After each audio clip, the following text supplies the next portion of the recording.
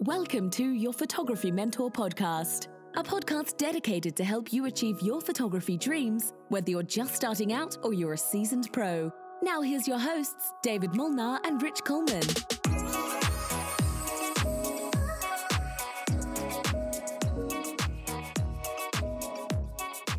Hey folks, David Molnar here, your photography mentor, and we have the one and only Rich Coleman tuning in live today. Hello. As my co-host. Welcome to episode 47. Oh wait, 3. Episode 3 of the podcast. It's right? like dog years. It feels like 47. Oh yeah. Hey, Rich, I have a question for you. Gosh, I forgot to think of my question ahead of time. It's okay. I'm going to try to guess it again. I nailed it last week. I don't think I did this one yet. Did I? Is that the I'm joke? like blanking. I got stage fright right now. Hopefully I didn't do this one yet. This morning, I'm literally like, crap, did I say this one already? Oh no, because I used to use this. Do one. it. It'll be really funny. All right. And I'm not going to edit it out. 2 weeks so in a take it. row. All right. So I this morning I was rushing out of the house and I stepped on a cornflake. Does that make me a serial killer? It also did on our first week, yes. Yeah. See, I was like, I thought I did that one. I couldn't remember it. I didn't come prepared to do a new joke. I'm so sorry. I'm gonna get you like one of those tearaway like word of the day calendars with dad jokes. I've got a ton of them. I just like it was like stage fright. I was really scared, So anyways. It happens to us all, even when you have perfect jaw lines and chiseled abs, David. It still happens. Okay.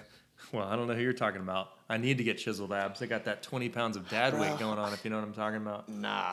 I mean, like, let's get real for a minute. Your father is like the best looking, whatever age he is, man, I've ever seen in my life. Like, your dad makes me embarrassed. Like, if I, like, let's say I'm at the gym or the Y and your dad's there, I'm like now the guy that goes swimming with my shirt on. That's how good your dad looks. Like, that has nothing to do with anything. That's just, he's ripped. He pretty much had a Bill Molnar, if you're ever listening. I don't know if my dad even knows I have a podcast. I should tell him. But we should tell him. Bill Molnar, my dad. Have him on, yeah. Yeah, we should have my dad on. It'd be fun. Because he was my photography inspiration. My dad, he gave me my first camera. If you're watching this camera right here. He was awesome. But he pretty much had an 8-pack until he was around 55. 55-ish, and now I feel like it's simmering down a little teeny bit. But yeah, he's a good one. Ford asked if this is a new one. Yeah, it is a new podcast. I just used the same joke. Sorry about that. Wow, we're already catching heat online. I know. It's like, gosh, same jokes. Like, sorry. Just imagine being my kids. It is Tuesday, March 3rd. Today at 11 a.m. Yeah. Central Time. Well, for you, yeah. Right. Well, that's the central question. What time zone are you on? Yeah, there it is. That's better. That was better than the cornflake. Yeah, I flaked on that question. Sorry, man. There it is. It's like my corny jokes just keep on repeating themselves. That's it. That's good. That's awesome. All right. Well, this is your Photography Mentor podcast. We should probably talk about something photography and not just chiseled abs and cornflakes. But I guess is there anything else? I mean, let's be real. It's like what movie was that where he's like, "Is there no one else?" Is that Gladiator? Is that the Gladiator movie? I think maybe. I'd be glad if you could tell me. No, I mean, Gladiator's a great movie. Like talking about film and like cinema. That was great. Yeah. We'll have to sit on that one. Rich, we're gonna do a giveaway today.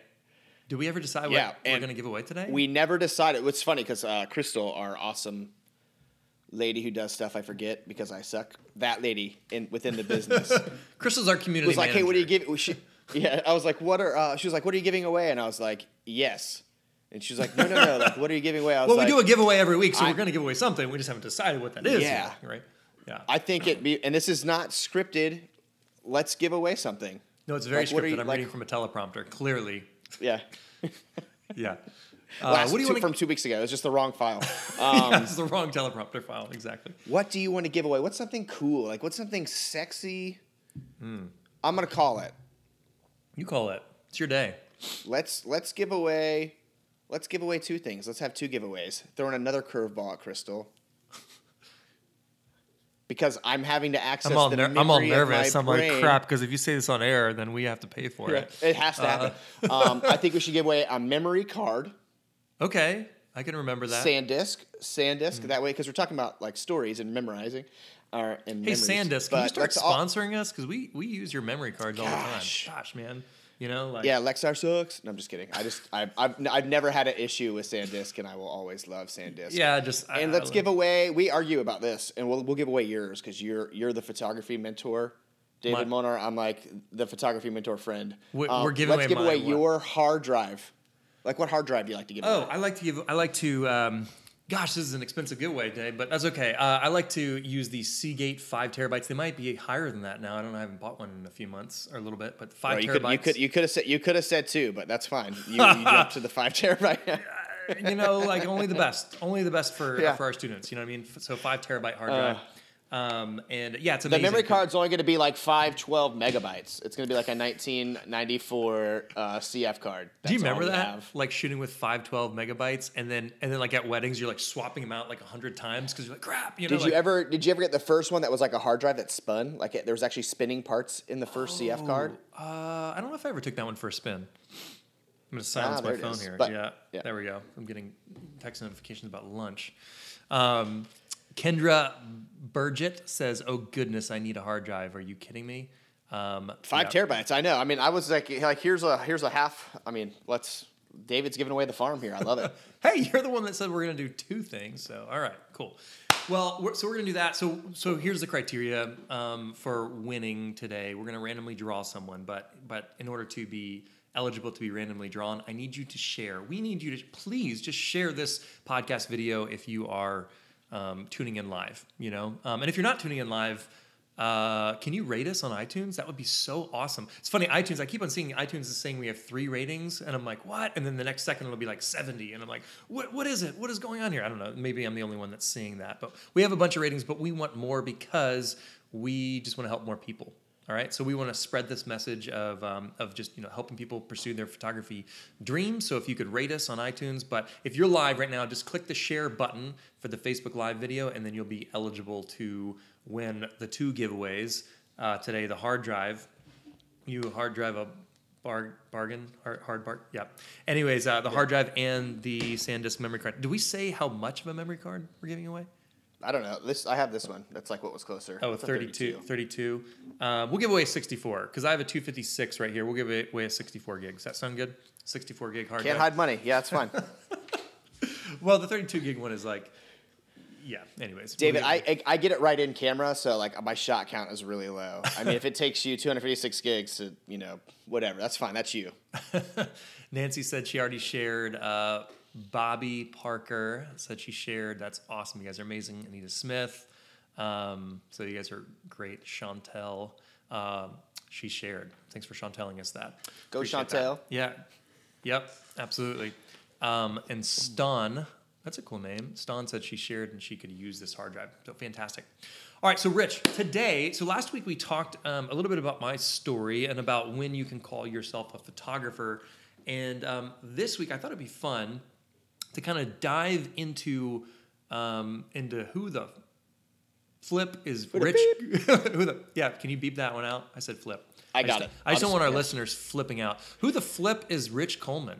Who is this guy? And I don't mean that in a derogatory sense, but a lot of you guys maybe have been following along the Your Photography Mentor page, and you're familiar with my name, David Molnar, and so maybe we've been hung out together on a webinar, or maybe you've seen some of my courses, or maybe you're already a student inside the Photo Mentorship, where you get unlimited access to all of my courses and our Photography Mentors courses. But you guys might be wondering, who is this co-host of David's? Who is Rich Coleman? Now, if you've been listening for a few weeks, you know that he's awesome, and you know that he has a lot of value to add. You know that he has a lot of experience, and that he's genuinely a pretty funny guy. And apparently, he makes us give away extra things, because I thought we were giving away one thing, I didn't even know what it was, and now we're giving away 2 things, and it got pretty expensive. But that's okay. I'm happy to give stuff away to you guys. That's awesome. We are giving stuff away. It sounds like it. Yeah. Yeah. Super bitter about that. Now, you guys know. We gave away 2 cameras last week or 2 weeks ago. We gave away a 5D Mark IV and a 24-70 lens, like a $4,000 camera kit a couple months ago. We just love giving stuff away. We give away stuff every single podcast. Ooh, look at this. That makes your life easier. Josie said, "Love Rich." She said, "Love you and Rich," but she said, "Love." There's Rich. somebody. Awesome. There's somebody in the group that loves the beard, and I did put oil in it today. The push-up bra for men. So, the beard. A beard. A beard is a push-up bra for men. Show me any man. You put a beard on him, and you're like, wow. You're like, dang, that guy's. You're like, I need a beard. So this is my factor. I just get so itchy, like right now. Like I like to. I shave down here. Yeah, but. Yeah, okay. Maybe I'll just have to take cue. It's weird. Like, so I didn't get hair. Like, the funny thing is, I'm not very hairy. My arms and legs. Let's get to know Rich. He's not. Yeah. So my son is 3, and he just loves pulling like the 3 chest hairs I have right here by the V-neck. Yeah. So when I say I shaved my chest, I shaved all 3 chest hairs. That's all it took. All right. 1 second every couple weeks. If you watch the live camera giveaway, you'll see, because I was completely nude in that. So if you're curious. Ladies, men, that's where I'm at. Oh man, thankfully we only saw chest up, but yeah, I'm pretty sure you were nude. I can't verify that, but clearly. I was in the shower. Yes, I was completely naked. And your wife was like, "You're welcome." What are you talking? Who are you talking to naked in the shower? You're like, no one. I was like, "It's David. Leave us alone." Oh man. Well, Rich, so let's talk a little teeny bit about how you got started and. Also, kind of like where you grew up, like what's a little teeny bit of your story? Because I know there's some really high highs and there's also some pretty low lows in your story. So maybe I'll learn some new stuff today. Actually, I don't know. Well, yeah, probably. I mean, honestly, I'm a pretty open book. So if anybody in here asks a question, I will literally answer it. A lot of people hate that about me. A lot of people love it. But if you want my opinion, I give it. So I live on the Outer Banks of North Carolina, which is where hurricanes hit. So if you're curious of where the Outer Banks is, in North Carolina, if you go east and you see a hurricane coming and Jim Cantore freaking out, that's where I live. Being extra dramatic, Jim Cantore. They're like... Yeah. Like, he's like freaking out, like, I could barely stand, and there's like a kid like building a sandcastle in the background. That's the Weather Channel, folks. True story. That's all fake. Well, I'm on the Outer Banks of North Carolina, beautiful beaches. David has a picture of my wife who's smoking hot and my kids. Well, let me so we share, can show off my family unit for a second. Let me share that real quick. All right, so here's Rich's family here. Rich, you can keep on talking if you want. I'm sure in the family photo on the beach. My wife, that's where I live. That's like 10 minutes away from my house. And that's my beautiful wife I've known since I was 4 years old. She got hot when I was 16, so that's when I decided to date her. And then that's my daughter. She's 7, Eloise. And my boy, Marty, named 100% after Back to the Future. I'm a huge Back to the Future 80s movies nerd. That is my family unit, and I love them. They're awesome. My friend, amazing photographer, Erin Lundy, took these photos. She's great.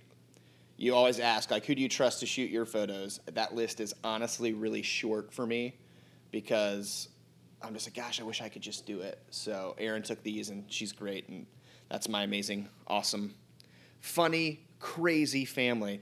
But, I grew up on the Outer Banks. I'm born and raised right here. And I just kind of want to start off by asking the students a question, or the listeners a question. Like, how many of you guys would you say are bad students? I personally was an awful student, and I think it was mostly because I was bored. Not that I'm smart. I would say, like, compared to the average bear, I'm not very smart. I have street smarts, but like I can't count past 24, and I can't read. So Manio High School, thanks. Just kidding. So I had like a really rough school education just because I was bored the whole time. And I actually grew up in a household where my mom was really sick. She had a heart transplant when I was 8 years old. So boom, cut her open, put in another person's heart. That's hard to comprehend as an 8-year-old. And she actually got sick and passed away when I was 12. So that was my childhood. So there was a lot of growing up quick. And I also grew up in a house. And my dad could be listening right now. Me and my dad are tight now. We hated each other as when I was a teenager. But I grew up in a house where, like, my dad never loved his job. And And I feel like that hits home with so many people, and that's something I really noticed, that my dad would always get the next job and move on and get more money and like take care of me, and he did a great job of that, but he never loved his job. It was always work to him. So growing up, I realized that I want to love what I do. And because my mom passing, you know, I was like severely insecure about myself. I was a searcher, and I actually like was this close to being like a career criminal. So like those street smarts almost like worked out the other way. Like I've been to jail like as a child, and I've committed more felonies than I would care to admit on the air. I have no idea what statute of limitations are in North Carolina. I stole my first car when I was 14 years old. At least before you're 28, you're right? Like before you're 28. Yeah, when I was 14, I stole a car, like just to show you like how like BA I was as like a rebel against. We got to hear this story real quick. So photography aside, like this is the real Rich Coleman, okay? Obviously, like very tough start. You know, with your mom being sick. I mean, gosh, man, that's so hard. Yeah. That's so tough. But that would have formed so much stuff and probably would have created maybe a lot of anger, you know, in you, or. Yeah, I mean, anger and, like, I have all these defense mechanisms that I never knew were defense mechanisms. Like, my sarcasm and humor is to keep people at arm's distance because I had to, like, raise myself and be by myself. So people are like, you're so sarcastic, you're a jerk. And I'm like, I know. Like, it's from a traumatic childhood, honestly. Like, the more I go to therapy, the more I realize, oh, that's why you're like this. But, yeah, I did steal a car when I was 15. I might have been 15. That's better, right? That's better. It's way better. Yeah. Tell us about that. Yeah, I mean, like, we broke a window. We saw the keys, took the car, ended up cutting off the roof of the car. Cops come. We decide, okay, we have to get rid of this car, so we chop it up. My dad has never heard this story, so if you're listening, Dad, I'm sorry. We actually, to get rid of this car, we chopped it up into pieces and put it in trash cans. Trash day was the next day, so I think we grabbed 30, like, roll to your street trash cans and put most of the car in the trash can. So not only did I steal a car, I destroyed it and chopped it up myself. You really raised the roof. I did. The car had no roof. It caught us on fire. It was the most dangerous thing I think it's one of the top 10 most dangerous things I've ever done. Be chased by the cops in a car I stole at age 15. Oh my gosh. That sounds so much like you today, I mean, that, you know? It is. Yeah, well, I think that's like why I'm creative and like I have that itch. And like to this day, like I work for David and I love my job, but like I don't want to spend 8 to 10 hours a day doing anything I don't love. Like that's huge for me. Like I want to be like, you know, when you're a kid, David, and you're like 7 years old, like your kids right now, and it's Christmas Eve. They cannot even go to bed because they're so excited. Tomorrow's Christmas. And they're like freaking out, like acting like hellraisers. Mm-hmm. That's how I want to feel about my job. I want to be Christmas Day excited because what I do sets my soul on fire. Like that's obtainable. And that doesn't have to be photography. You guys can like it. You guys can like and heart it. I see those likes and heart. You guys can do that. Yeah. This is awesome. You want our students to be. You want you to be Christmas Day or Christmas Eve excited about their careers and to be pursuing their or passion. what they do, what they spend their time doing. Because no matter what anybody says, the most important commodity isn't money. The most important commodity is time. So how you spend your time, David, shows me what you really care about. If you say you love your kids and pay all their bills, that's great. But if you don't spend any time with them, where you spend your time is what's important to you. Feeling so if guilty you're going to spend your now. time at work, if you want to spend your time, if you have to spend your time at work, I'd rather you not dread it. That's all I'm saying. And it's doable. I'm an idiot, and David will like pad my ego and say I'm not. But if I can figure out something and make a living doing something I love, I know it can be done. So that's all that in a nutshell. And that's not even my photography story, which is also hilarious. Yeah, but you're still a car. I mean, we got to know this stuff. Like it's really important. You know. I once broke into the school here locally, and I was 14. I was younger. Manio High School or what? First Flight Middle School. Okay. So it was middle school. I parked all the school buses door to door on a Sunday night. And then I jumped out of the window of the last one. So on Monday when they got to school, they couldn't get in the buses. Number one, I drove 14 school buses without a CDL and didn't scratch any. I should have gotten an award. I shouldn't have got in trouble. They should have been like, we need to give this kid a job. But I parked all the school buses door to door. How did you find the keys? Like the keys were on a rack? They were in them, David. They were in the door. They were in the ignition of the school buses. And they weren't locked? They weren't locked? No. But I got charged with breaking and entering. So Dare County for figure that out, North Carolina. Yeah, all right. Unbelievable. You moved 14 school buses, didn't scratch a single one, and then people couldn't get to their school buses or get into the school? They couldn't get in the door. So, like, the door that opens up? Yeah. I parked them so close to each other they couldn't open up. And then I jumped out of the window of the last bus. So it was a fiasco on school pickup the next Monday morning. Oh, my God. You were 14. I was fighting the system, bro. My mom just died. Get off me. I was like, ah. You know what I mean? I was like this angry, resented kid that honestly kind of started raising myself at a young age. So I had to figure out a lot of crap on my own. And that's what I'm here to do. I'm here to help you not make the same mistakes I made. Well, that resourcefulness, I mean, an incredible knack for driving school buses. But just like your lack of fear to pursue things you don't know how to do, whether it's breaking and entering into a car or school buses. I think since at some point you transitioned away from being a criminal to, like 30, like I was 30 when that happened. Yeah. To pursuing your passion. Pretty sure it was, for the sake of being on air, let's just say that it was earlier than that. But anyways. I started dating a pastor's daughter, and that's when I kind of really had to be like, I got this. No more. Faking it. No more breaking and entering and stealing cars. But your ability to figure stuff out because you had to raise yourself from an early age, I think is a real gift. Obviously not like the criminal activity, but the confidence that you probably gained from like figuring out how to drive a school bus or figuring out how to saw the roof off of a car and compartmentalize it or whatever it is. I'm sure that probably translated over into learning something that you're passionate about, whether it was music or photography or basket weaving. I don't know. You're into basket weaving. I've always been the kid that takes stuff apart. This is a Canon 6D. Oh my gosh. I've never seen the inside of a camera. If you ever wanted to see what the brains... Yeah, it's weird, right? And that's because I'm stubborn. So I had another 6D that the memory card tooth broke off in here. And I sent it to Canon, and Canon said it's going to be $600 to fix. Wow. And I was kind of like, okay, send it back to me. And then I had this one that was broken, water damaged. And I took it all the way apart, figured out how to get to that compartment, took that compartment apart, got it out, did it in about 30 minutes, and...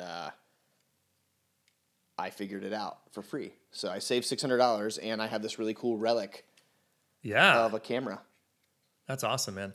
So Rich, by the way, is the tech nerd guru on our team, right? Because he knows how to do that stuff. I wouldn't touch that with a 10-foot pole. I don't know. Yeah, I wouldn't even. There's no way I would do that. It would be a lot harder to work on it with a 10-foot pole. Look at the focus. Right. It would be harder to work on it. Yeah. Okay. So you're a criminal when you're a kid. Some sad stuff, some really funny stuff. Walk me past what happened next. Like, how did you start getting into photography? That's a funny story because you don't know this story, but you know people in this story. So it'll be fun for you to hear. All right. Let's hear it. Yeah. I talked about my wife, who I've known since she was 4. She literally had like pigtails, braces, and glasses. And then like one Sunday at church, she showed up in this pink skirt that I still remember. Her hair was straight, her glasses were gone, and her braces were off. And I looked at my friend T. Wyant, who was the best man at my wedding. And I said, "Who the freak is that?" And he was like, "That's Lauren Lee." And I was like, "No, who's that?" And that's when I looked at my friend and I said, "She will be mine." Oh, yes. She will be mine. Wow. I started dating her. She wasn't allowed to date till she was 16. So I was like 9 months older. So I was 16 and 9 months, and she was about to turn 16. Okay. And I started like hanging out with her house. She was tutoring me in math. I had never done homework a day in my life. My father will attest. I have never done homework a day in my life. So I started dating Lauren, and because I'm a criminal, her dad is kind of like, okay, I've known Rich also since he was 4. I knew his mom, so I feel for the guy, but this kid might not be great for my daughter. So he started like kind of like insect me and like make sure that I wasn't gonna like steal his daughter's virtue or anything like that. So I started hanging out with Tom, and this is really funny because I was a 16-year-old kid, and Tom says, "Hey, we need to figure out something to do together to spend time together." And he said, "Hey, do you have $300 to buy a camera?"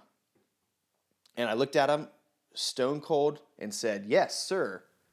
And I immediately called my dad. Did I you was like, steal Dad, I it? need to borrow. Did you steal it? I immediately called my dad. I was like, "Dad, I need to borrow $250. And I bought a camera, borrowing money from my dad. And me and Tom started this like film photography bonding. Like I bought a Canon 7NE I don't even know film what that camera, is. 35 millimeter camera. And Tom's always loved photography, and that was kind of a thing that we did together. So I started out taking really, really crappy pictures of things around me. Like that's what I did. I was a new photographer, and I was like, cool, point, shoot. How old were you at Film, this point? Were expensive, you don't- 16? Was that? 16, yeah. Okay. And I had no photography training. But that quickly evolved into like, I wanted to show pictures of things that I liked. So instead of like just taking really crappy pictures of anything, I started taking really crappy pictures of like things I like. And what I want people to do is I want them to enjoy a moment with me. I want someone to look at a photo I took and feel what I felt when I took it. Like whether that's like a band I love, like your story last week, whether it's like somebody surfing and you're like stoked and you're like, whoa, sick. Like I want somebody to look at my picture and have that like, whoa, sick moment. And like that's how we shoot and that's how we edit and that's how I am. I want you to relive a moment. I'm just not like documenting. I want you to feel what I felt.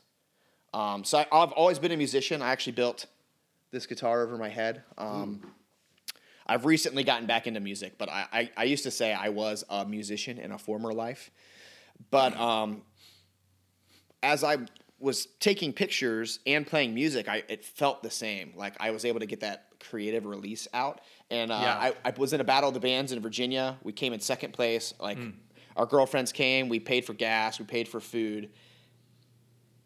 And like I think we each made $25 or $30 For winning second this place? big competition. I had my film camera and I took pictures with everybody else but me, like my band. And like 3 weeks later, that production company mailed me a check for $300. So I was like, $30, but it was really fun. Or $300 and it was fun. Like, there's something to this, and I don't want to have a job I hate. So I literally switched my major in college from audio engineer to visual design, like graphic design. And that's like the beginning Rich Coleman photography journey was falling through it. I hit every scrape, bump, bruise, nick on the way to this photography thing. I've made every single mistake you can make. I've done it. And it hurts. So, okay. So the Battle of the Bands, was that high school or was that college or when was that? That was like right in the transition. Like I was like summer yeah, between it or was something? it was somewhere in between or maybe like, yeah, because I came home a lot because my girlfriend was still at home. I had to follow her. Totally. She's my wife now, so it's okay. Right. And your baby mama. Baby mama. Yep, baby mama times two. Okay, so then you went to college, and did you start? You went to Liberty University, I believe, right? And Lynchburg, Virginia, LU. Yeah. Lynchburg. And then did you start shooting intensively there? You said you had a visual design or something like that degree. Yeah, honestly, like I'm like a manipulator, which is a bad thing because of my crappy childhood. So I purposely didn't take. I had to take a film class my freshman year, which it sucks because I just got a brand new Canon XTI and I was pumped. And then I Right. signed up for my first photography class, and they're like, "You're only shooting film for a year," and I was like, "Thanks." But it taught me a lot. When you only have 24 chances to get something right, it really makes you think about what you're shooting, which has completely changed my life, honestly, as hokey as that sounds. Well, I I would concur. I think anyone who has shot film back in the day or started with shooting film like you did, like I did, I think it helps you think through photographs better, and it helps you think through what the story should be, and also helps you second guess your settings and try to make sure that you're not accidentally shooting something bad. Because these days when we just grab a camera, we're like click, click, click, click, click, click, click, click, you can like, oh crap, I was shooting all those way too bright, so whatever, I'll just set the settings correct now, and then click, click, click, click, click again, take 24 shots or 100 shots and waste them. It doesn't matter anymore because it's all digital. But I think that's so trial and error, and listen, you can learn that way, but I think it's probably an invaluable thing to really stop and slow down and think about what you're doing, instead of just firing it off. It's like, it's like when you have those conversations with your wife or your spouse, and then you just say what you think really quick. It's like, well, maybe you should have slowed down a little bit and thought that through. You can get in trouble if you just do stuff really fast without slowing down and thinking through it. Same thing is that film actually caused us to do that. And sometimes we don't have that same sense of... Any process that requires you to think more is going to be a better process. Yeah. Anything. Like, I don't want to do anything in my life where I, like, check my brain out and say, okay, I just need to do... Like, I want to take my brain with me through every part of my life, whether that's, my relationship with God or anything. Like, I don't get to a certain point where I'm like, okay, stop thinking and believe. No, right. I take my brain with me the whole way. So that's always been super important to me as, like, kind of this independent person because of my history. Yeah, totally. So you had to spend a year shooting film, at school. Yeah. I mean, I like, it's fun. Anyways, but I guess if you're digressing, like for me, I mean, film is fun. Like it might be a fun hobby to do now, but I wouldn't have wanted to do that necessarily in my professional career. Although I did, Biff, because when I worked, you guys may not know this, but I did a summer shooting at Shooters at the Beach with Biff Jennings and Aaron Jennings, and they're awesome photographers on the Outer Banks. They're still around, man. They're still kicking. Yeah, they're still kicking. They're awesome. Biff, if you're listening, we love you. Anyways, Biff actually taught me a lot, but so I was shooting digital at the time, and he actually made me step back, and we were shooting medium format Contax cameras, I believe, maybe 120 film, if I'm remembering correctly. It was a long time ago. But yeah, I learned a lot from Biff. So he was one of my early photography mentors. So that's funny. I actually did weird story about Biff Jennings. Okay. I remember Jim's Camera Shop. Do you remember that? Vaguely. It was in KDH. It was the only camera shop. It was the world's smallest, worst camera shop. But they had like some party with a radio station outside, and like little, like I think I was 9 or 10-year-old me filled out a thing to win. It was tickets to a Tina Turner concert. Okay. So I fill out the thing. I write my name and my dad's phone number, and I pull it out and I put it in the box. I get a phone call on air saying I won, and I was like, I don't know who Tina Turner is. It was really funny. So I go into Jim's camera, and Biff Jennings is working there. And he actually says, hey, why don't I give you – so this might actually be my first camera.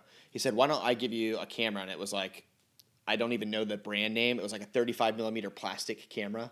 Okay. But Biff Jennings with his fro handed me that camera, and that was my first ever camera, and I wish to God I could find that thing. What does it have to do with Tina Turner? I'm confused. Because you went in there to tickets. Win. I went in there. I was too young. Yeah, Biff was such a nice guy that even though I was supposed to win these Tina Turner tickets, but I wasn't 18, he said, even though you won but you lost, here's this free camera. Oh. And your first photography educator gave me my first camera. Oh, nice. That's awesome. It has nothing to do with anything, just random. All right, cool. We'll have to let Biff know about this episode. So that's awesome. Yeah. So you digressed to film just like I did for that 1 year, and then what happened? Well, so I'm in school and I'm learning graphic design, and I would say my family wasn't independently wealthy, so I worked 30 hours a week when I was in college at a t-shirt design company, designing t-shirts. People came in with their napkins, with like I hit my microphone with like a design on it, and they were like, okay, make this vector art on a t-shirt. So I sat on a computer all day and turned crappy art into t-shirt art. And that's where I learned the customer's right, even if you're right. No matter how good I could make art, you have to give the customer what they want in that profession. So I learned a lot. I probably learned just as much working when I was in college than I did from college. And it was really cool. So I started... Like my second year at Liberty University, I started marketing a little bit and reaching out to shoot weddings, which if you would have asked me back then, do you want to be a wedding photographer? I would have laughed and said, all wedding photographers are fat, bald, old, and ugly. Like, I'm not No offense to anyone. Yeah. Just David. So as I was working a job and I started doing these weddings, I was like, holy crap. Like, I'm booking like 10 weddings and they're paying me $2,000, $2,500. Like, While you're in college? I'm 20 years old. I'm stoked. You're a So baller, I man. figured out right there in that moment that I could turn something I liked or loved into a career. And that was like, that was it. And then I fell in love with like the story of a wedding and how every wedding's different. And I'm just like capturing that feeling for the bride and groom. Like, it's not about taking a picture of a bride and groom. It's about the way they're interacting and feeling with each other. I'm able to capture that moment and that feeling in a photo Yeah. forever and then give it to him as not a gift because they're paying me, but as a product. So Yeah. It's the gift I that did keeps on that for giving. years. I mean, I mean, from then that kind of like, I honestly dropped out of college my senior year because I was doing so many weddings and my professors told me it was okay. Really? Yeah. They're like, well, we can't. Yeah. Anyway. I asked, I said like, hey, I'm getting married, and because I was a young Christian and that's what we do. We get married young. And I was like, I have 25 weddings on the books. What should I do? And my teachers were like, well, how much money is that? And I was like, man, it's like 50 grand. And the teachers looked at me and said, don't finish school, go work. They're like, your paper will not help you in life any. Which some people will listen to this and hate that. My dad did not understand it, which he's stoked now. My dad only has one tattoo. My dad was drunk in Florida at a bike week, and he has the Coleman Shots logo tattooed on his arm. It is hilarious. That's his I'll post company, that in the Coleman Shots, comments. by the way. Yeah. You can find me at the Rich Coleman. If you like my humor and stupidness, that's where I'm at. I'm at the Rich Coleman or Rich Coleman on Facebook. Yeah. But yeah, man, I just love what I do. I really love teaching people. Like, it's so fun as a fellow 7 on the Enneagram that I get to kind of be loose but pointed in like the direction that my life is, and just have a lot of fun along the way. So at what point was it that your was it future mother-in-law was like, hey, what are you gonna do for a living or something like that? Like, what? I think you mentioned this maybe last I talked week or about that. something, I said that last week. Yeah. So I asked in a funny way, I got down on a knee and asked Tom if I could marry his daughter, and I think he was gonna say no because he just got nervous. He didn't answer me. He was like, gay. And because I slipped it on his pinky, like the diamond ring and everything, which was every penny I had at age 20. It was only $25, so it's not like a big deal. No. But yeah, right then. So I was 20 years old and shooting about 10 weddings a year when she said, "That's great, you like taking photos, but what are you going to do for a living?" And I was like, "I'm going to be a photographer." And she didn't laugh at me, but that's kind of like what it felt like. But that added gasoline to my fire. I was like, Yeah. boom, I got this. I'm gonna freaking knock this out of the park. And yeah, whenever someone tells me something like that, I'm like, watch out. I'm gonna. We can't do 20 giveaways next week. Yeah, like, wait a second. Oh yeah, challenge accepted. You know, we can't give away 30 cameras next week. But yeah, no, that just fuels the fire for me, at least. Especially if someone tells me I can't do something, like, you watch, you sit back and watch, son. And that's been kind of a pattern. So did you feel like that kind of lit a fire under you? Oh yeah, and like honestly, I thrive under the pressure. If I have 10 minutes to do a shoot that should take me an hour, those 10 minutes are going to be great. Because I know, like, I have to. There's no, like, whining about it, or, like, it's the one time where, like, my insecurities and thinking I'm not good enough just kind of dissipates because I have to do it. Like, okay, the weather sucks. Okay, the mom's in a bad mood. I've got 20 minutes to shoot all the formal pictures. We have to do it. And, like, something takes over my brain, and I perform so well in those 20 minutes compared to if I had 5 hours to do it. Yeah.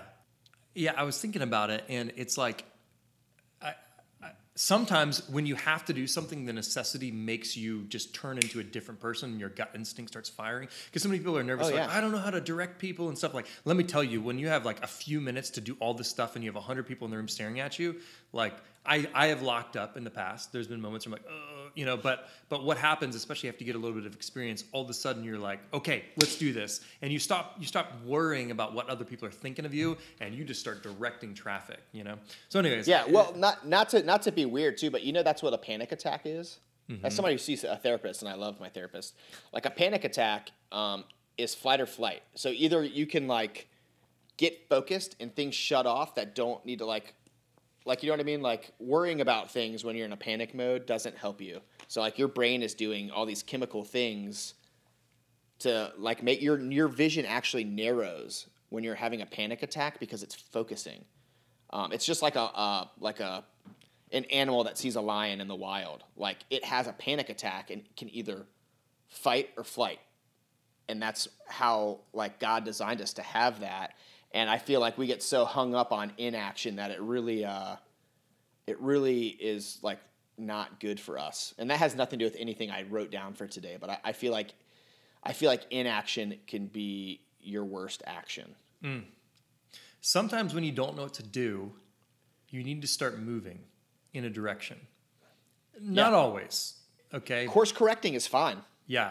I can't tell you how many times in my career, in my life, in my family life, sometimes like you don't know what to do, and there's maybe a bunch of decisions, and you're like, well, if I just stay here, it's not going to help. So sometimes you have to just make the best decision that you can, even if it's not maybe the right decision, and then start moving. And then you realize like, okay, now that I'm here, I'm beyond this. Like I can see around this tree now because I just started walking forward a little teeny bit. And now I can see a clear picture of like, well, maybe that's not exactly the right direction. So I can course correct and like maybe go in this direction to get more closer towards the goal. Hey, Ford said, your life story is so inspiring.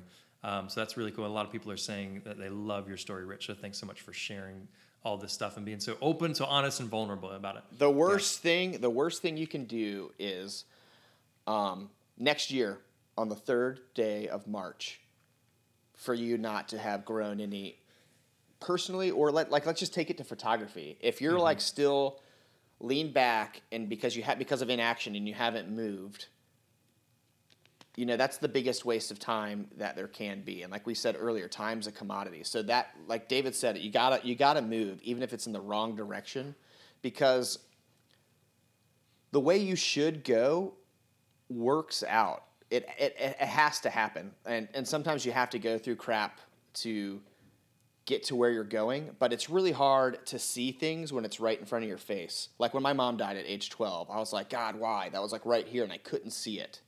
So as soon as you can move and get perspective, like I can't focus right here, but man, like when it's here, like 5 years later, 10 years later, 30 years later, I can see why things happen and I have perspective on it because I moved and I went down a road that I ultimately am going on. So you just got to move. I love that. I'm sorry to like harp on that, but that's such a big thing. Move.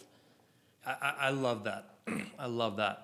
Dia just said this question, or said, how do you climb a mountain? You take one step at a time. And obviously it's the same thing for like, how do you eat an elephant, one bite at a time, and all stuff like that. But let me also because this is such a potent, powerful point for us as photographers or artists to learn.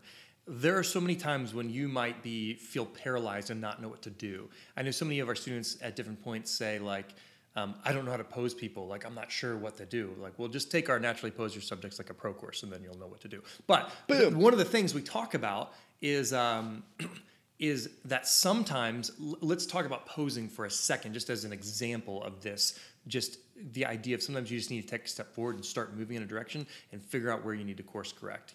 Same thing with your photography business, maybe same thing with your career, maybe same thing with relationships. I don't know if this person is the one. I'm not sure if this person I need to marry. Well, you need to take a step forward and like start seeing if you like that person a little bit more, and then maybe you'll figure out later that they are right or they're not right. But as it pertains to posing, let's give a photography example for a second. I don't know how to pose something, or I'm scared to tell them a pose that they don't that is not going to work well, and you're like, I don't know if it should be this, or if it should be this, or if it should be, all these different crazy hand positions, right? If it should be flexing, like whatever it is. And the reality is that sometimes, you have to just start putting people through a rotation of positions, or chin positions, or body positions, or weight shifting from one side to the other as it pertains to posing, so that you can start identifying what is working. okay? And then encourage more of that out of them. So for instance, if I have no idea what's gonna work well when I'm posing, let's say Rich Coleman here, and I'm like, I can just start telling him to like, hey, shift your weight towards the back foot. All right, cool, that looks fantastic. Even if I don't like it, I'm still gonna be like, okay, cool. All right, now hold your arm like this. All right, now shoulders back and straight. Okay, perfect. All right, now perfect. Now shift your weight to your front foot and be like, oh man, I love that right there. That's fantastic. Now chin down a little teeny bit. Love that. It's perfect. That's just so. You would never tell me to put my chin down. Trust me. So the point is that maybe I don't know what's going to work yet, whether it's in photography or life or posing or landscape photography or your relationships. But when you start moving, you start identifying what's not working, what's not the right direction, and you might start noticing, or the background might start clearing up a little teeny bit. You might start getting a clearer picture of where you want to go. So sometimes you just have to take that step forward and then trust your gut that you're going to figure it out as you're moving along that path. So I think this is something I want to hear your take on it, because it just hit me, and maybe this has been said before by somebody else, but photography is adapting on the fly. It's either moving your subject because it doesn't look right, but I mean, with me and where I live and the weather being such a factor, I'm always changing my camera settings. So like photography is adapting on the fly. It's moving, it's changing. And that's kind of segues into like something super important to me. Photography is art. And us as artists really need to own our trade, own our craft. Mm-hmm. We need to respect this thing. It's not snapshots. It's the Mona Lisa. It's something that has the opportunity to last forever. It's something that like a picture of my mom is worth like $1 billion. Yeah. It's something that people take for granted, and they won't call their mom for like a month. And I'm like, wow, I wish I had a mom I couldn't call. Like it's one of those things you take for granted until something major happens. And I hope everybody gets off this podcast and just calls their mom and tells them they love them. And I'll call my mother-in-law after this and tell her that, because she really filled that role for me. But keep photography art. You're not just going to fall into a photography career. It takes training, practice, and focus. Like you have to work at it. You're not just gonna buy a $4,000 camera, pick it up, and you be great. Just because it's a camera that takes great photos. A photographer takes great photos. Right. That's such good advice, Rich. Thanks for sharing that. So let's move forward a little teeny bit in your story. So you there's so many potent nuggets there. We like had to stop and like talk about all the life principles, like call your mom. I'm like, man, I need to call my mom right now. I'm so grateful. Like she had a really tough year, a couple of years health wise, and I wasn't sure. We just weren't sure like how it was going to turn out. And now she's great. She's thriving. She had to have a pretty serious surgery and then some recovery time, but now she's great. But it made me appreciate. I hugged her last week, if that makes you feel better. I didn't hug her last week. I hugged your mom last week. Is that weird? I mean, I love her. No, not at all. Lots of people hug my mom because she's just very. Don't tell Bill, because he has like an 8-pack. So don't tell Bill, because he's like. Yeah. Yeah, my dad's like the nicest guy in the world. But and anyways, yeah, there's just so much potent stuff that we had to like stop and think about and address there. So moving on with your story a little teeny bit. We get to work together now, but you're also still a professional photographer who is shooting a ton of weddings and stuff like that. Can you Too many. On your brand Coleman Shots, and if you do want to follow Rich Coleman, y'all should follow that guy at the Rich Coleman. On Facebook, on Rich Coleman. Instagram. There's a lot of me. There's only one David Molnar. There's a lot of Rich Colemans. There's a couple other David Molnars. I found out it's like some guy at Microsoft or something like that. But anyways, he doesn't have DavidMolnar.com, so whatever. Steal his identity. Yeah, exactly. So your mother-in-law told you like, what are you going to do for work? And you're like, I'm going to prove you wrong. And then at that point, you started like ramping up the wedding photography stuff because you identified early on that weddings were going to be really profitable. Is that fair to say? Or I had a professor in college. I went to school in the Blue Ridge Mountains, Blue Ridge Parkway, kind of like really close. So I would take like these awesome landscape pictures, and I'm like, "What do you think?" And he's like, "Do you know what would make that picture worth a lot of money?" And I'm like, "Oh, sick! What?" He was like, "If you put a bride in a dress in it." And I was like, bro, come on. But he was right. Taking pictures of things is cool, but taking pictures of people sells. Yeah, one of the things that I like to say is that, like, landscapes don't pay for portraits. Or sorry, that would be really dumb. That'd be really dumb. Dang it! I was trying to make a profound moment. Landscapes definitely don't pay for portraits. Landscapes don't pay for prints. People pay for prints, right? And so maybe you can develop a niche where you can sell your landscape photography in galleries and create some awesome stuff. But there's a lot more opportunity. Really hard to do. It is hard to do. Now, I'm not saying don't do it. I love landscape photography. It's like my favorite, and there are people that make good livings selling their prints in galleries and all sorts of things. And, even if you're just selling a print here and there, or, doing some just for you art to have it hanging up on your wall, landscape photography is so rewarding. It just may not be the quickest way to make a full-time living as a photographer, because the mountains aren't going to pay you. Stuff. If it sets your soul on fire, do it. Photography really wore me down professionally a couple years ago, and me and my buddy and my college roommate went to Iceland for 10 days.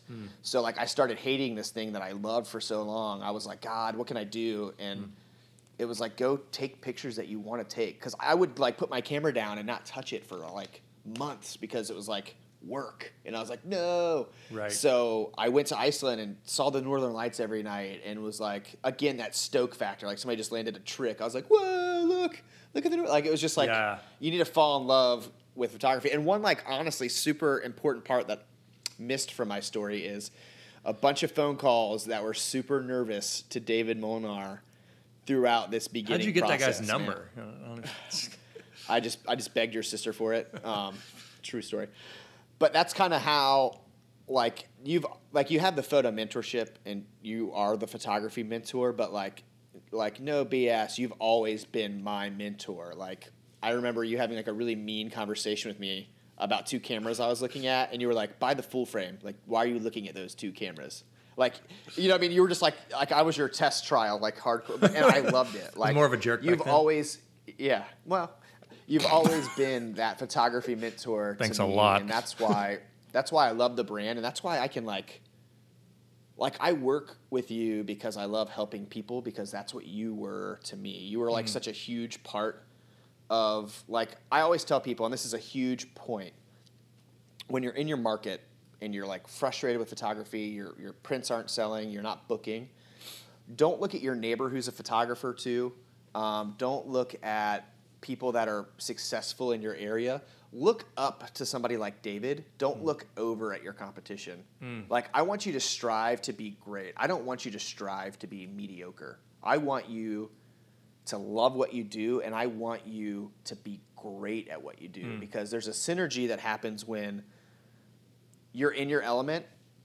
Those things that used to freak you out and make you uncomfortable now fuel a fire in you that you take better pictures when you're uncomfortable. When you get in those raw places where you're sharing emotion, because photography is art, your pictures are better because you're stretching, you're growing, you're learning. And that's, if you listen to nothing else I say today, it's keep learning. The second you stop learning is the second you become boring. It's the second that the water gets still and gets fungus on top. The second you stop learning is the second you become stagnant. So you have to keep learning. I learn. If I stop learning, the second I feel like I got it and everybody else around me sucks, is the second that I've plateaued and I'm never going to get better. And that's the day I become dated. And that's the day that my work begins to suffer because of my attitude.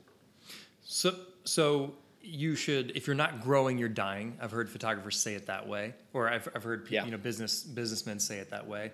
If you're not growing, you're dying. So if you're just trying to stay here, you're trying to stay stagnant, you feel like you reached a point, you're plateauing. If you're plateauing, you're dying. And I remember there's phases in I've had a long photography career. I say long, I mean, I'm 17 years or something 72? Like that. What? Yes, back in 82. There was moments in my career, if I'm honest, where I was just not excited, and that may be maybe we should talk about Enneagram one time just for fun. That could kind of be an interesting, thing to talk about. How many of you guys have ever taken the Enneagram test? I'm an Enneagram 7 with a wing 8. So that means I like spontaneous things. And and also if I'm a wing 8, that means I can be pretty bossy. I would say you're a Nashville 10. Well, the Enneagram only goes to 9. Yeah. No, I'm just kidding. I'm just saying you're a perfect 10, bro. I don't know. Oh, shucks. Well, Just that looks, just in your sexiness. The Enneagram is not a 1 to 9 scale of good or bad. 9 is not better than 1, right? But anyways, there was times in my career where I probably got a little bit bored. Or there's times where I felt like there was a little stagnant. And I needed to do something like Rich was talking about and do a personal project. Like he went to Iceland. And then, we're actually, we need to book those plane tickets, but I know you're like every day, let's book them. Anyways, we're in theory going to go to Norway in the next, potentially next month, maybe in the next couple months and film a new landscape. Don't change it on me. Don't you change that on me. I just don't want people to know exactly when we're going. But anyways, that we're going to like see them on the side of the mountain in Norway and like on specific dates, which would be fun. Anyways, we're going to do that project to like get reignited and get fired up, right? And hopefully see the Northern Lights and get Northern lighted up. Anyways, you should do those different types of projects. So you went on. I want to kind of like wrap up this story here. So you went on to be a wedding photographer and really shoot a ton of weddings a year, get amazing experience. I know that we've actually worked together on a couple different weddings, and they were just like, it seemed like you knew everybody. And so maybe we should, I feel like that should be a whole nother podcast episode, but it's like, like you made so many friends because you're just a lovable person and you help everyone out, but that's kind of your MO. So maybe we should talk at some point, we should do a podcast episode where we're talking about how you can grow your photography business by helping other people. But you went on, so we'll definitely do that. So you went on to be a full-time wedding photographer. Is that fair to say, or did you? Oh man, yeah. Like my wife worked, so she kind of took a page out of her mom's book and was like, "If I'm working, you're working." So I made pizzas at a restaurant like 1 or 2 days a week, and then like once I saw that, wow, I'm making enough money to not work, that I started doing that full time. And then I actually hired my wife. Enough money from photography, not pizzas. You're right. No, not pizzas. Okay, I was making like $12 an hour. I just didn't want to bake that into the conversation. Yeah. Yeah. Okay. But yeah, I pretty early on, I was a full time photographer, like hardcore by age 21, 22. And I bought my house when I was 24. Like I didn't pay for it, but I was able to show the bank that I was making enough money. Yeah, no. You got a mortgage. You got a mortgage. Okay, yeah. I was like, you're paying for it. I paid for it in cash, just tips. It was just tip money. That's how good I did. Tips from baking pizzas. Yeah. That's awesome. Just the tip pizza. And there's obviously so much more to the story, but I just want to give you guys a little context of like who you're listening to. It's a criminal. And no, I'm just kidding. I'm cool with that. I can live with that. Yeah. We'll tell you my nickname next week. Oh. Yeah. Yes. His nickname. I was like, we could do it. Let's get explicit on episode 3. This is episode 3. Are you scared? You're saying on episode 4? That's what I'm saying. No, let's do it now. I'm not scared. This is the. I feel like we should do it at the beginning of next episode. Should we do that? Okay. All right. Let's do keep that. them anticipated. Let's keep them feeling that Christmas Eve like thing. Listen, his nickname is so fun. Like the stories behind his nickname is so funny to me. And it's I one still of those get called it today. It still happens. Yeah. Like somebody texted me why we're on this thing with that name. Yeah. So I'm excited I'm excited and a little bit nervous because I was like, I don't want to get an explicit rating on iTunes. You could only be a little excited. That's a little foreshadowing to what's coming up. Sorry, was that a jerk move? Okay. All right. So I'll just okay. Perfect. Anyway, we do have winners, David. We do have winners to announce. All right. Well, let's announce his winners. Do we? Did they randomly draw the winners yet? We randomly draw these guys. We're not picking favorites. Okay. So we're gonna give away. My favorite is. I'm just kidding. So you're gonna give away a memory card, right? The memory card. Hey, real quick. I want to talk about right before we do the giveaways. I want to kind of talk about the photo mentorship, which makes this podcast possible. The photo mentorship, which pays for these memory cards, right? Which pays for these memory cards, and so if you want us to be able to keep on giving away stuff to you guys, the photo mentorship is our amazing membership community where you can stream unlimited access to all of our courses and get unlimited questions answered by photography experts like me or Rich Coleman or our other photography mentors. And you can check that out at thephotomentorship.com. All right. And that's our amazing membership community where really we go deep into all the actual photography training. A lot of the podcast episode is stories and fun and inspiration and maybe some camera reviews and stuff like that. But if you actually want photography training, so if you want to learn about landscape photography, all right, and if you want to learn about editing specifically, if you want to learn about posing, if you want to learn how to master your camera, we have courses for all of those things, and you get unlimited access to all of those courses, and you can go check all that out at thephotomentorship.com. You ready to give away some stuff? Let's give away stuff. I'm just going to say it again because I don't know if we're legally allowed to say it. Look at the focus on this thing. It's like Netflix for photography education. Yeah. Like that's like a really good way. Like, cause but beyond Netflix, if if Netflix had a lot of amazing people that like was a community and we did giveaway, if Netflix did giveaways, if Netflix answered all your professional questions, if Netflix made stuff that was actually good, I'm just kidding. I like some of Netflix. I wrote like it's like super hands-on. Like I reviewed this camera and I showed you where every button is on it. I showed you what every button does. And I told you like what I thought of it. I really like the way you buttoned up that tutorial too. Yeah, I mean, it's really cool. It not only are you learning, but like it's kind of for like, if you can't get something out of it, I doubt your brain. Like it's good stuff. Not because I work there, but because I'm helping people not go to jail like I did. I'm helping people not delete a wedding. I'm helping people get to their photography goals a lot faster. And that's why I can stand behind what we do, because that's all we're doing. I love that. Love that. All right, winners. Give me your best drum roll. My best drum roll. Okay. Can I do it? So I just started doing keto again, so I can lose some of this dad weight. So I'm gonna like start banging on my stomach. Hopefully it's gonna get like more solid. But I'll do the drum roll. Ready? Yeah, your camera is just doing awesome. All right, ready? It's Jack today. All right, so I don't even know who these winners are. We've randomly draw them. We're giving away the memory card first. Memory card. Okay, ready? Drum roll this.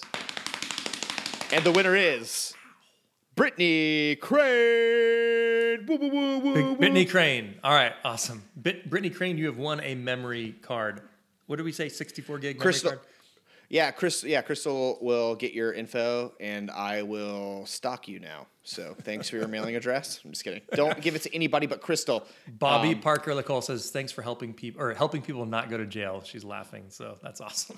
That's awesome. Or I can teach. Like honestly, I should have went to jail a lot more. Like I really did way more than I got caught for. So if anything, I can teach you how to not get caught. I think Barbara said it's photography for dummies all the way to professional, and here's great tips. Okay, I think she's talking about the photo mentorship. In other words, like we break things down super simple. So okay, cool, that's awesome. I'm like reading. Did she call me dumb? Did she call me dumb? Like you call me a dummy? Find out where she lives, Crystal. Well, in all honesty, we try to break down photography tutorials to where they're just really, really easy to understand, and also show people step by step, so you can look over our shoulder and see changes and stuff like that in real time. So anyways, the photomentorship.com is awesome. Go check it out, please. Well, I mean, no, the coolest part about it is, and the reason I love it is you can get online education places, but you can't talk to me. Not me, but like I'm going on there and I'm answering questions. Crystal's on there answering questions every 20 seconds. Yeah. It's a community. It's like a group of my friends. Well, that is really awesome. A group of me yelling at people. Right. Well, that is one of the coolest things about the photo mentorship is that you actually get your questions answered. Is that if you want... we're present. It's not like pre-recorded junk that you're only seeing when you want to learn how to shoot a lighthouse. It's like, which is you can hop online and ask me a question about that course, and I'm like, we haven't filmed it yet.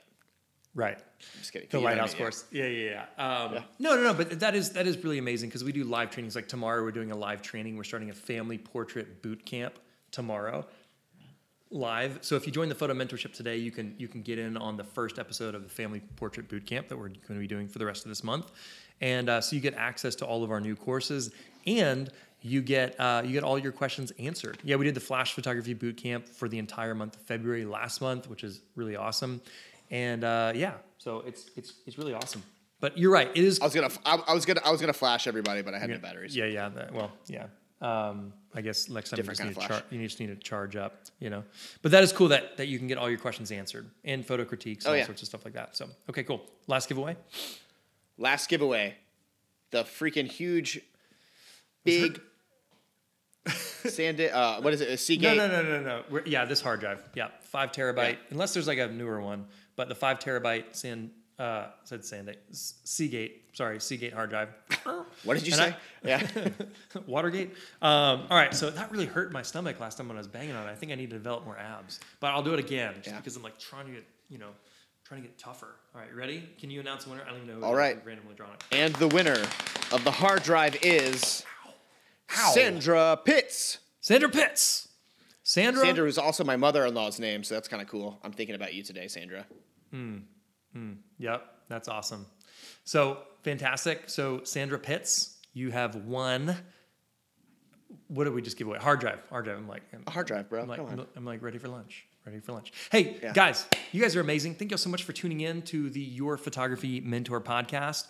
Isn't Rich amazing? Aren't you guys stoked that we have Rich with his it's like with his vast experience in criminal activity and what don't you guys want to learn from a real person, someone who will actually tell you like, hey, listen, I stole a car when I was 15, or my mom passed away, and this is why I became so self-reliant and such a self-starter, like Rich is really an amazing human. I feel so blessed to be able to have him kind of partner with me in the photo mentorship and be able to answer people's questions and create courses and content and also be my co-host in this podcast.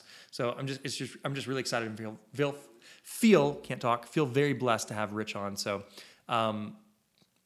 shucks. Rich did an awesome job today, so thanks so much for telling us part of your story. Many more funny, hilarious stories to come, including your nickname, which we're going to talk about at the beginning of the episode. Next episode 4. That'll be episode 4 next week.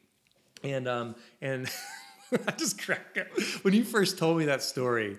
Oh my gosh! You didn't believe me at first. You were like, no, and I was like, watch. Let me show you text threads. Oh my gosh, so funny.